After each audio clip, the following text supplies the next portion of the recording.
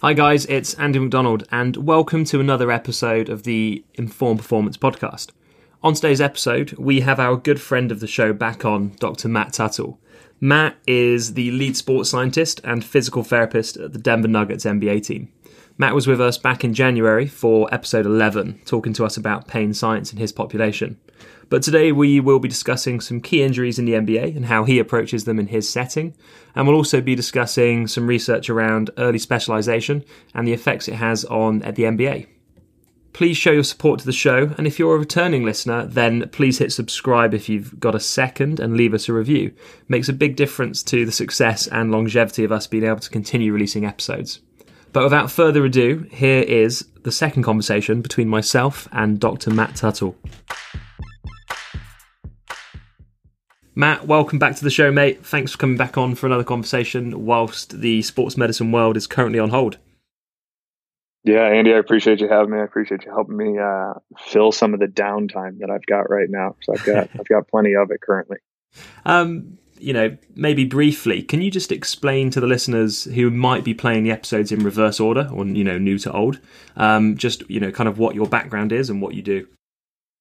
Absolutely. So I'm the physical therapist and lead sports scientist with the Denver Nuggets. So I spend an equal amount of time, I would say, spending time treating athletes and then a chunk of my time managing all of our different arms of our sports science department and research. So whether that's managing our AMS to managing our wearables, all of that kind of falls under the sports science hat, and then just classic physical or physiotherapy management for our athletes is where I spend the rest of my time. So it's a nice balance for me. Yeah. And, last time we spoke and had you on the podcast, we really dived into pain science and kind of the real world relationship between that and your context in the NBA. For the listeners' kind of awareness, leading up to this conversation, you've sent me some papers to look at around basketball to chat about some common injuries and hopefully create some kind of practical insights into how you manage them. So for the listeners, we're not going to commentate on the papers as such, but rather try and pull out some key pieces to try and kind of trigger some practical take-homes. The first paper was a 17-year overview of injuries across the NBA by Dr. Mark Drakos and colleagues. And the key injuries in terms of prevalence that we're going to pull out are ankle injuries and patella or patellofemoral based injuries, and also the lumbar spine. So for the kind of lateral ankle injuries, which are going to be the most common in that area, and Achilles, the mechanism of, say, a lateral ankle sprain occurring is not that hard to get your head around when you think about the change of direction, jumping and landing that occurs in the game. And lateral ankle sprains are very common across a lot of sports. So some clinicians might be a little bit skeptical as to what can we talk about that's going to be new in this space. I guess my first question to you is, broadly speaking, how do you manage this injury specific to your environment? And is there anything that you do that's maybe beyond the normal management or constraints of a normal setting? Yeah, it's a really good question. And I think your comment about how individuals who are familiar with this, or even clinicians who understand the game, dislike the prevention or treatment of this probably isn't groundbreaking. But at the same time, when it is such a large piece of the injuries that occur in the NBA on a broad scale, like, you have to spend time, because even if you can prevent one or two of these or rehab one or two of these a little bit faster, you're saving, your games loss, your time loss, the financial loss for the organization. So I think while it may seem like a pretty basic concept, there's huge implications to just preventing maybe one or two of these. I would say we spend a lot of our time more in hoping that we can prevent them, or I don't use that word lightly because I understand there's a lot of controversy around that too. But reduce the risk of an ankle sprain. We try and do some movement capture stuff early in the season in a biomechanics lab, and then some baseline movement assessments, whether that's a Y balance, an FMS, hop testing, any of those, to understand where we may have deficits for certain individuals going in, and then even just baseline range of motion testing. So if athletes have a limitation in dorsiflexion, is that potentially going to lead them to having a higher frequency of an ankle sprain? And then the other one that we always understand inside of this space is previous injury. So especially in these athletes, it's not just have you had one or two ankle sprains before? Are we looking at a chronic ankle instability? So understanding their background and what we can do on that end probably then leads us into what treatments do we use for certain individuals. So we're just not using a broad scale for everybody. And then does that include, baseline proprioceptive training? Are we bracing or taping athletes? There's a lot of questions that then build off of once you've created this athlete profile, where do we go from there? I know there's kind of, I know we should always be trying to fit the decision or the intervention specifically and tailored to the individual in front of us. So obviously everything is context specific, but is there kind of any, rehab strategies or anything you've used that you've noticed has been particularly effective with this population quite a lot? Yeah, I think again, it's kind of breaking it down further. So if it's an acute injury, we live about as well as we can in the current research. So those first kind of day or two, it's a lot of ice, a lot of rest for the athlete. We do lean pretty heavily on the BFR training through ORS. We have pretty good results with that, whether that's some of the more classic strengthening type exercise with them, or even some of their long duration intermittent compression as a recovery tool. Again, it's pretty anecdotal, but I think we have a research body to support maybe mitigating some of the loss during that early rehab time. And I know that that's maybe not something that everybody has in clinic, but it is a pretty reasonable investment for clinics to have. I'm not trying to be a salesman by any stretch. I have no affiliation with them.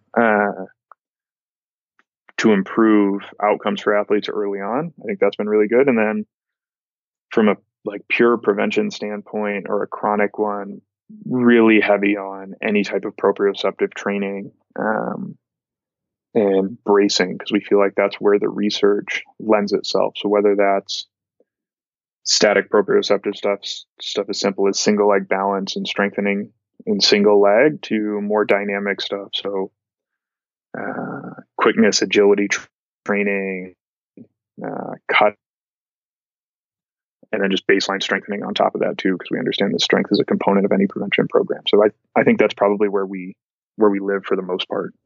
Yeah, so not too novel really compared to what people might expect. No, and I sorry to interrupt you. I think there's something in the simplicity. I think there's some devices out there like these kind of biofeedback trainers on single leg balance, where they're getting computer feedback for where they're moving, or the computer is providing perturbations. I think there's some beauty in the simplicity to it too. I think if we try and overthink some of this stuff, we can find ourselves in really, really strange spaces. But we have to cover the 80% that matters the most before getting into this fringe 20% of what else can we do. Yeah, and I guess really you're just looking for, can they control position and force, and can they repeat those things in an optimal way, however you define optimal?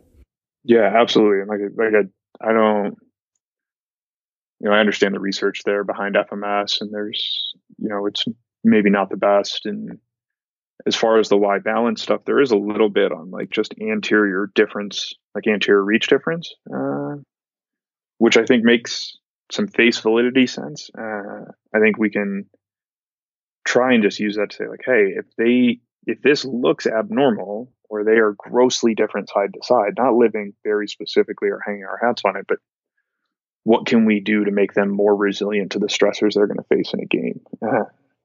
Now, is that just strengthening around the ankle? Does that look at strengthening higher up the chain? There's kind of some fringe research there on hip strengthening relative to knee and ankle pathology. So just like a global strength profile for the athlete and then a balance profile. Because people are going to land on feet. You mentioned it. There's a lot of jumping that goes on in the game. So it's going to happen. It's just how resilient are individuals to that stressor when it does happen. No, completely. I think maybe this is a good time, just referencing the kinetic chain, to maybe segue to the patella region, because there's maybe a bit more debate there. From a basketball perspective, obviously patella tendons and patellofemoral joint pains or anything around that area has previously been very biomechanically approached, and now, more recently we've been more interested in extrinsic loading effects on it and pain science as they relate to this area.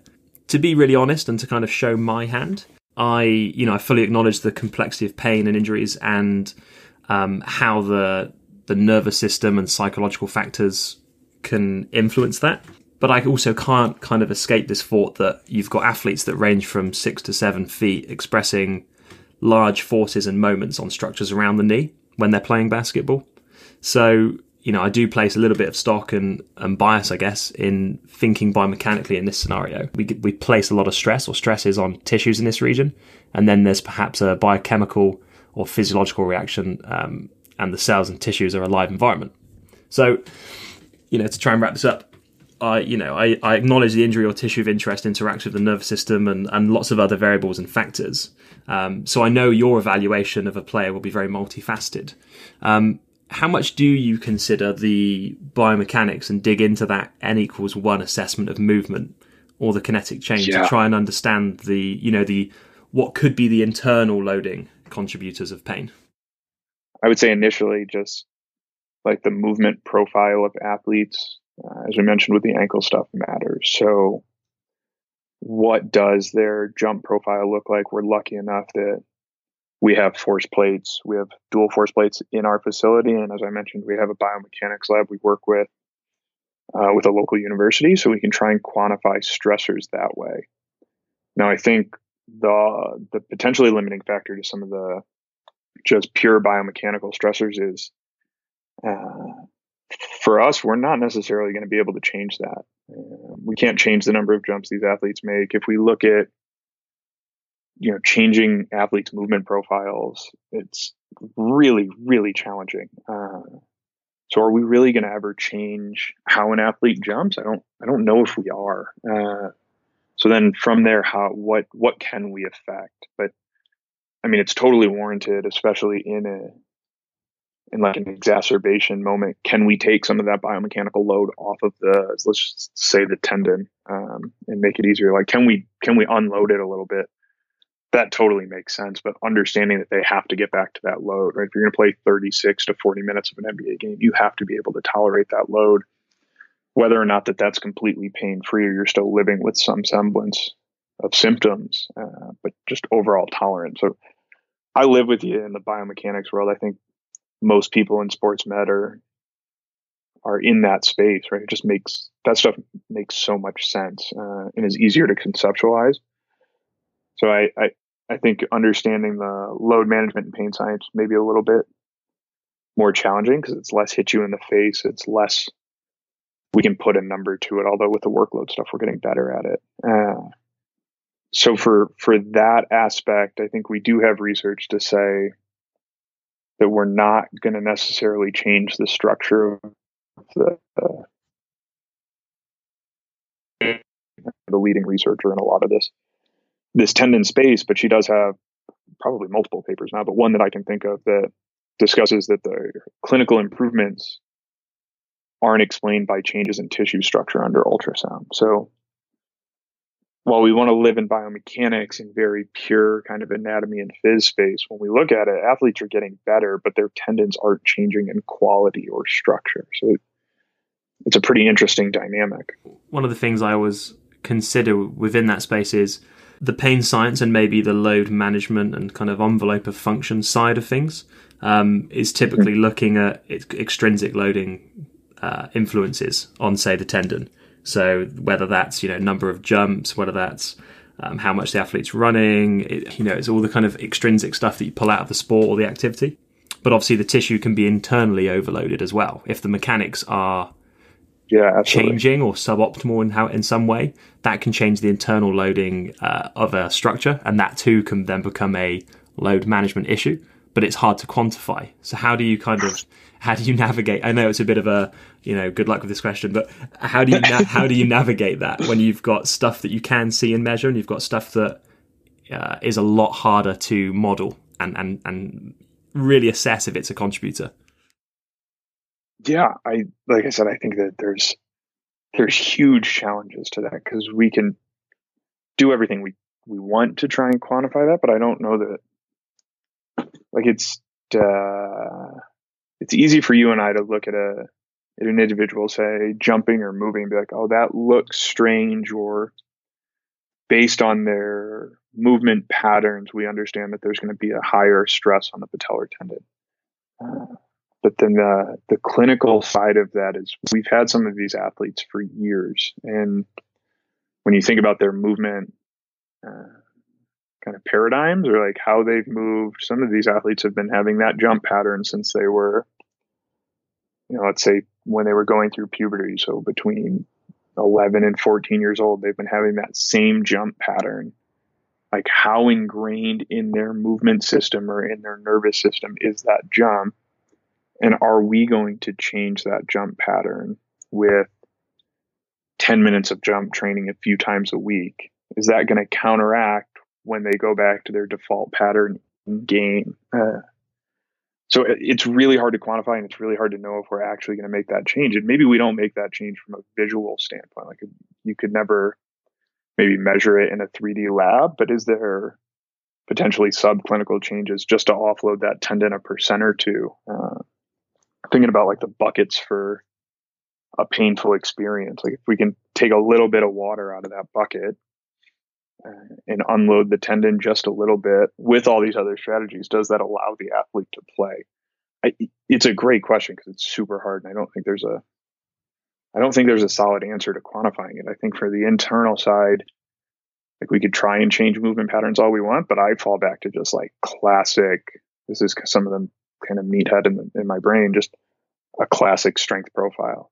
Yeah. Like, how strong and resilient can we make quad, hamstring, hip, core, kind of above, proximal to the tendon, but then not losing sight of the foot, ankle, gastrocsoleus complex, because that's the first stuff that's going to absorb force when we hit the ground. So can we get a really robust platform below the knee too, which I think sometimes gets ignored in this, obviously because the patellar tendon goes to quad, but like, what can we do below the injury to decrease stress on the jumping mechanics too?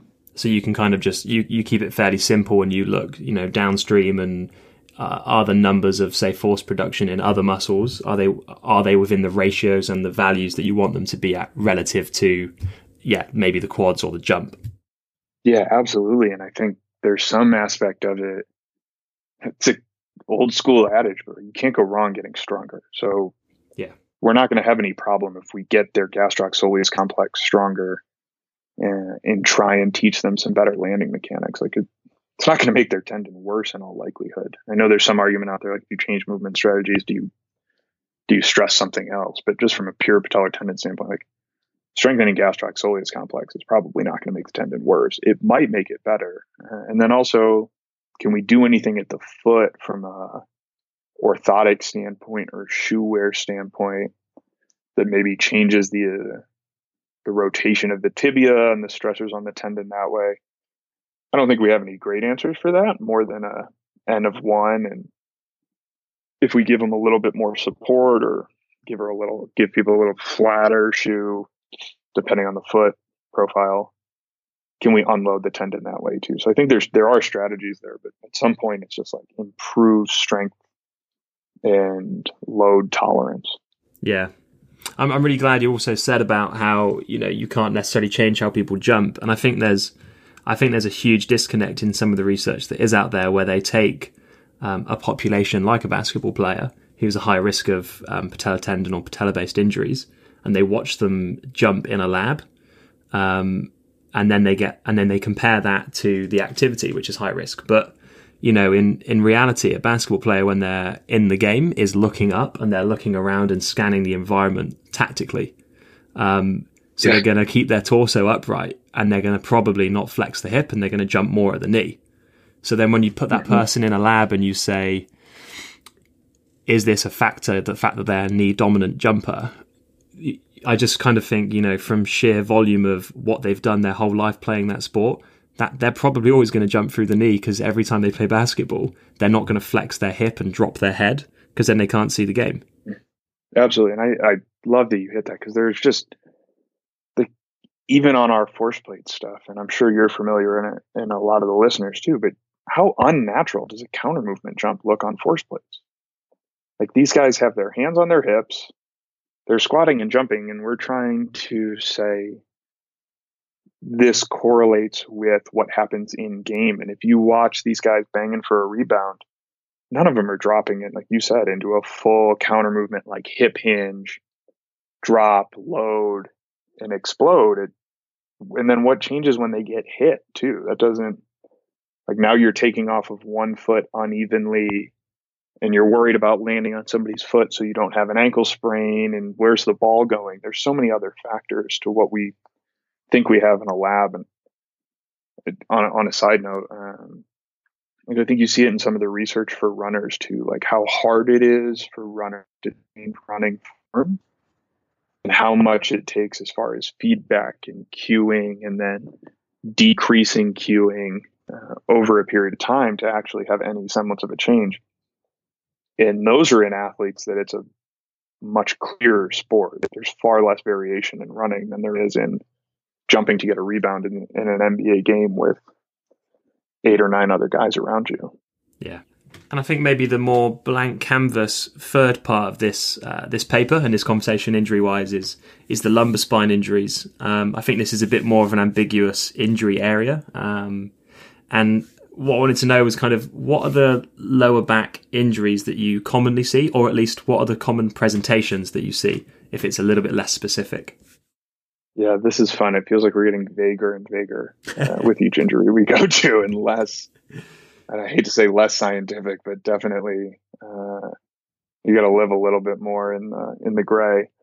So I would say for the lumbar stuff, it's just, we see a lot of non-specific low back pain, and as disappointing as that probably is for people listening, or even when I was first getting out of school, I hated that. I was like, well, there's got to be, like you said, like, I'm a biomechanical brain.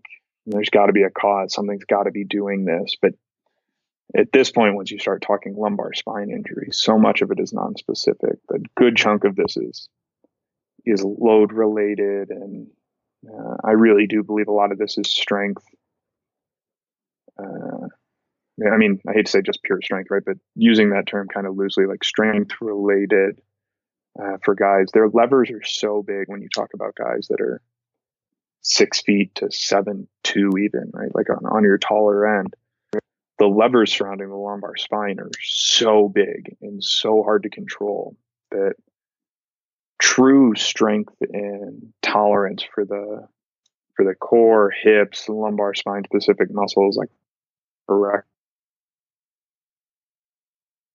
challenging for these guys. So what we see is probably more just non-specific low back pain.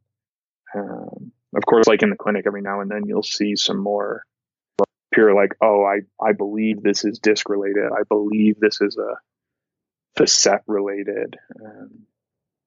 But I think even that is hard to quantify, because they, in all likelihood, they've maybe had some degenerative joint stuff for years, or they've had a slight bulge in the disc for years ahead. So how do we know that that's even the cause of their symptoms? And it's really gray. But my background being a more manual based background, and treating movement and patterns, I think that's where I lean, at least, and I think that's where our staff leans mostly to, is kind of on some of this Maitland test retest approach, and then treating the deficits that we find and hoping that we can make a difference. But it's really, really challenging for these guys based on the levers. Yeah. And your strength conditioning coach is quite integral into buffing up the midsection against these injuries as they would be in any other area. Do you kind of pull them in a different way with this area? Yeah, I would say over my 3 years here in Denver, we've been learning about kind of the best way.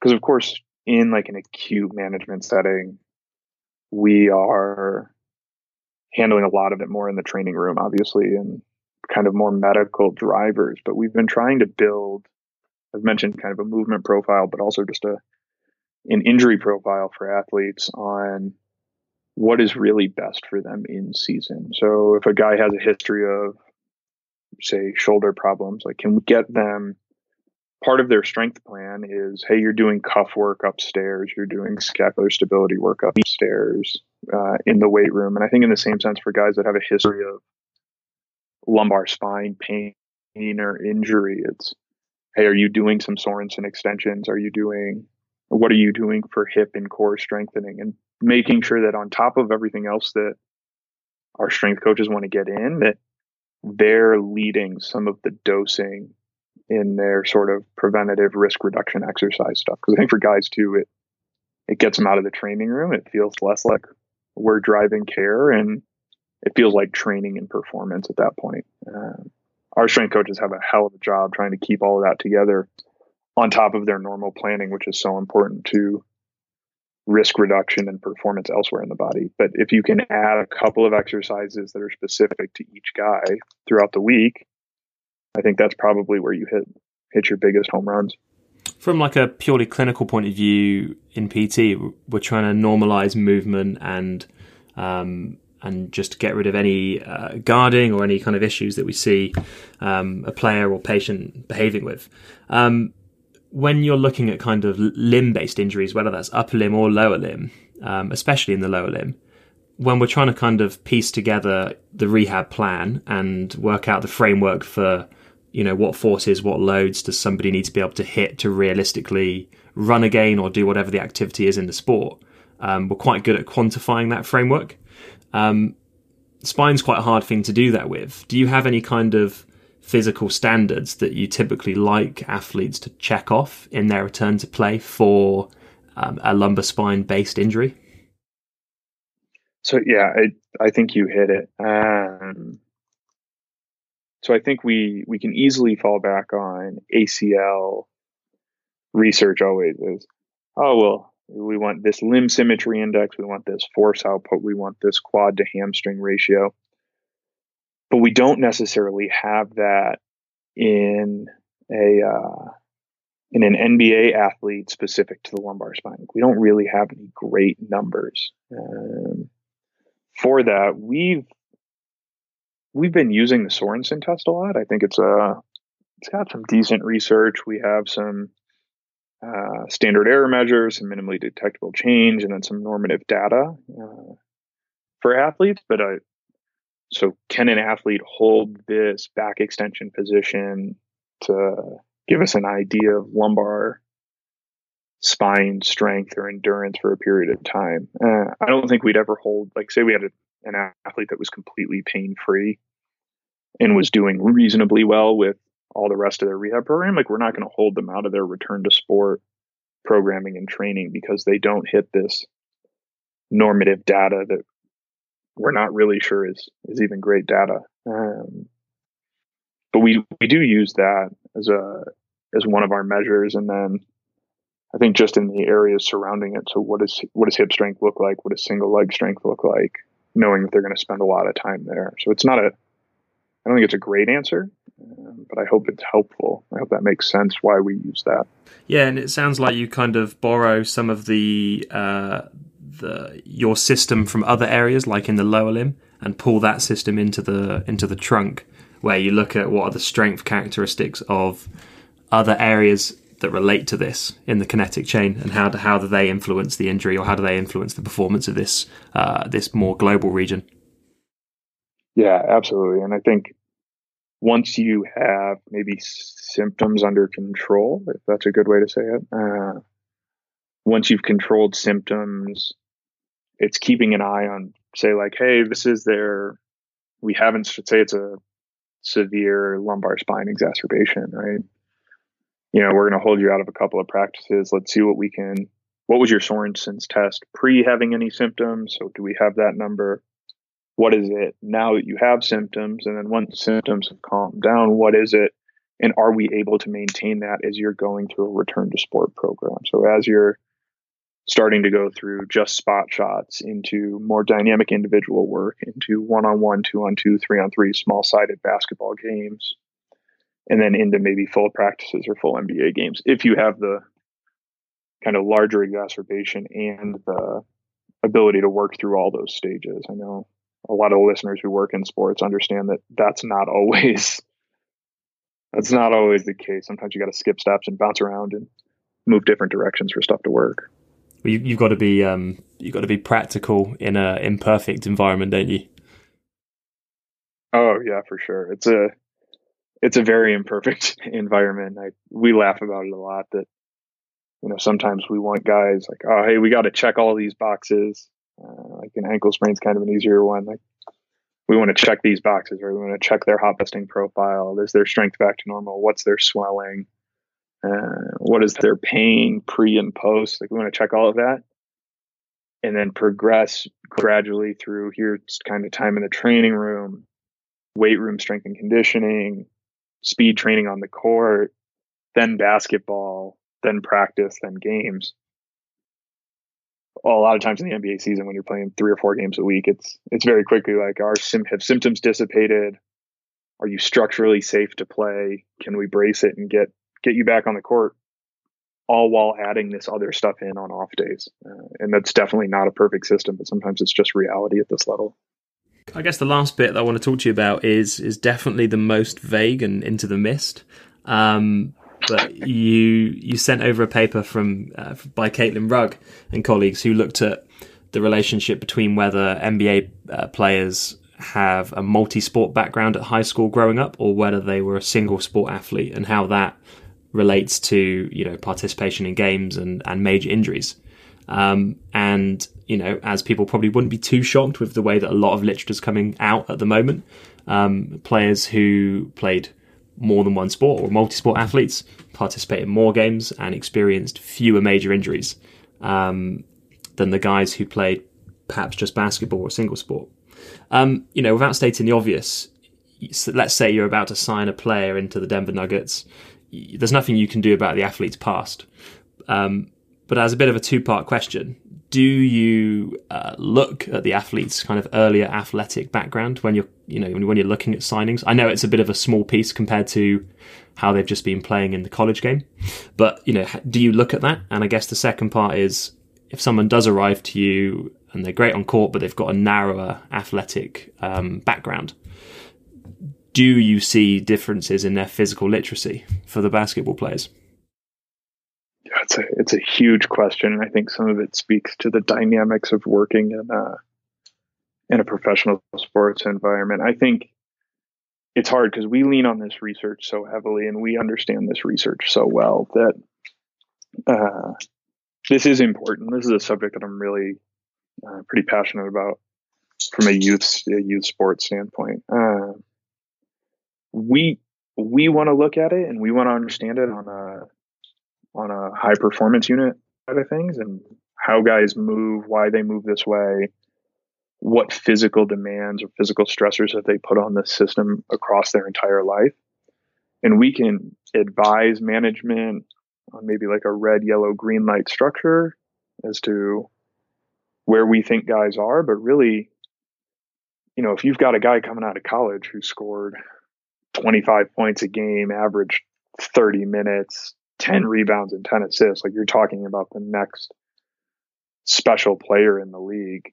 But if they've only played basketball the entire life, I can tell you that player is still getting drafted and they're still getting signed. So yeah, your follow-up question is really good about what can you do about it from there. And we do a lot of movement testing, as I've mentioned, but then also just baseline, like base range of motion testing. What does hip range of motion look like? Knee range of motion, ankle, globally? What does flexion, extension, rotation look like? We looking at all of that. And then I think you can better explain some of those deficits or hypermobility moments when what athletes have done long term. So if you have an athlete that's been playing jumping sports their entire life. So say they've just been a basketball player and now they have a little bit stiffer ankle, a little bit of a change or rotation potentially in the hip, or, a history of patellar tendon stuff. It's like, well, that all makes sense. Now, how do we manage it? In a similar sense, I think you'd get similar answers out of like baseball and hockey, where, right, their hip version for both sports, more hockey, like, well, we can't change that. If they've been a hockey player their entire life, their hips are going to be different. Or in a pitcher, like if they've only pitched and they haven't followed maybe necessary pitch recommendations growing up, like the rotation in their shoulder is going to be different. So what can we do from here, now that the athlete is in our organization, to prevent this from being a problem long-term, or reduce the risk of this being an issue long-term? Because some of those adaptations from playing the same sport all the time can also be advantageous, right? There's a reason that the body develops these issues. Like if you're or issues probably isn't the word, changes. If we think about the pitchers, like that rotation happens for a reason, because they are putting that much torque on the shoulder. So maybe there would be issues on the other end if they didn't have that change. And again, I'm not a pure baseball guy. Somebody probably be able to explain it better than I can, but I think the same sense, some of these changes happen for a reason. Now, are they still good movers? Can they still tolerate stress? Those are the things more that we can change. And I guess ultimately our biggest duty of service is to get guys back on the court and keep them on court as much as possible. So, you want to improve the longevity of an athlete's career. How much of a sort of toss-up is it between, chipping away at the basics of athletic movement, where you maybe see that certain things could be improved that should be there already, versus, trying to load key tissues, because they're going to get exposed to high loads, that tendon injuries are quite high risk. How do you kind of, and you've only got you've got the limitations of being within an NBA schedule, besides COVID. So how do you kind of, how much stock do you put in each one? Do you go really specific to loading at-risk tissues, or do you go broader and try and just develop their general movement competency, knowing that you might still have quite a lot of playing years ahead of you with that person? Yeah, for sure. I think there's a few answers to that. Like, you've asked some really loaded questions. You did this last time too, so I should have been more prepared. The first one, I think, like, there are ways to improve movement competency without athletes feeling just like they're training it all the time, right? I think looking at what can be done in a dynamic warm-up program, or what can simply be done in the training room, what skills can we do there? Like, in your dynamic program, are you having skipping? Are you having single leg hopping, bounding? Like some of these really, like you're talking about, just some of these more basic athletic movements that you want athletes to be able to perform. Are those included? And if you're doing those every day in a warm-up program, are you maybe microdosing it and making some of those subclinical changes to improve their movement competency? I don't think anybody has that answer. Some people would argue one way, some people would argue the other. I live in the gray. So maybe. I think you have to be concerned with loading tissue long-term for these guys that last multiple years in the league. So there's an epidemiology study on hip injuries in the NBA. And this was like a 20 or 25 year paper. This one, somewhere in there, they mention kind of years of playing experience, and you can look at the curve of risk per number of athletes for injuries, like hernias and core injuries. Now, we know that, like everything else, as people age, tissue quality changes. The one thing we can stay consistent of is if we can keep that tissue quality strong and resilient to the stressors they're going to face. So I think doing that early on is super important. As these guys come into the league, and some of them are 19, 20, 22 years old, they're not even fully developed. So if we can use those years to develop them and decrease their risk long term, I think we're doing more of a service to the athlete. And I'd always lean to that. Like, let's do what the athlete needs to stay healthy this season, and then also consider them long term, even if they're playing for another organization. Like, it's better for everybody, but more essentially the athlete, if they can just stay healthy long term. And we see that curve really start to increase from like years 3, 4, 5, 6, 7, and 8. There's a pretty steep increase in the curve on injuries. I've put you under the. I think I've put you under the spotlight quite a lot today and given you some heat compared to our first conversation. Have you got any kind of closing thoughts from the kind of general conversation that we've had today? For sure, I think for anybody listening, and it's weird to think these thoughts will be listened to a lot. I just think living in the gray. I struggle with some of these kind of Twitter discussions, and I'm not the most active on social media. Of it's either this or that. It's all pain science. It's all biomechanics, or I have this new fix-all tool, or this company's selling the fix-it and the permanent fix-it for ankle injuries, or the permanent fix-it for back pain. I think we have enough research now to understand, and as high-level clinicians, we need to be really aware of this stuff and extra critical. Understand that doing the basics well is probably where we get our most bang for our buck. And until we're doing the basics really well, living in some of this fringe stuff probably isn't worth it. So having responsible discussions and respectful discussions on new stuff and changing evidence and research and products is always good. But let's make sure that we're doing the basics well, that we have more evidence to support, and be respectful of each other in those discussions and live in the gray a little bit more. I love that. Yeah, I couldn't agree with you more. You said you're not overly active on social media, but if people do want to follow you, where's the best place for them to catch you? Yeah, for sure. My Instagram, my Twitter handles are the same. It's Doc Tuttle, so DOCTUTTLE DPT for both of those handles. I love having these conversations. I'm always open to having more. So people are welcome to reach out. If I don't get back to you, just send me another one in a week. I'm probably better right now about getting back to people. When the season starts up, I just lose track of email. So feel free, people, to reach out. Let's have some fun discussions about this stuff. Brilliant. Well, Matt, thank you very much for coming on again, mate. It's been great to chat to you, and thanks for asking some pretty grim questions there today. I really appreciate that. Absolutely. Thanks for having me again.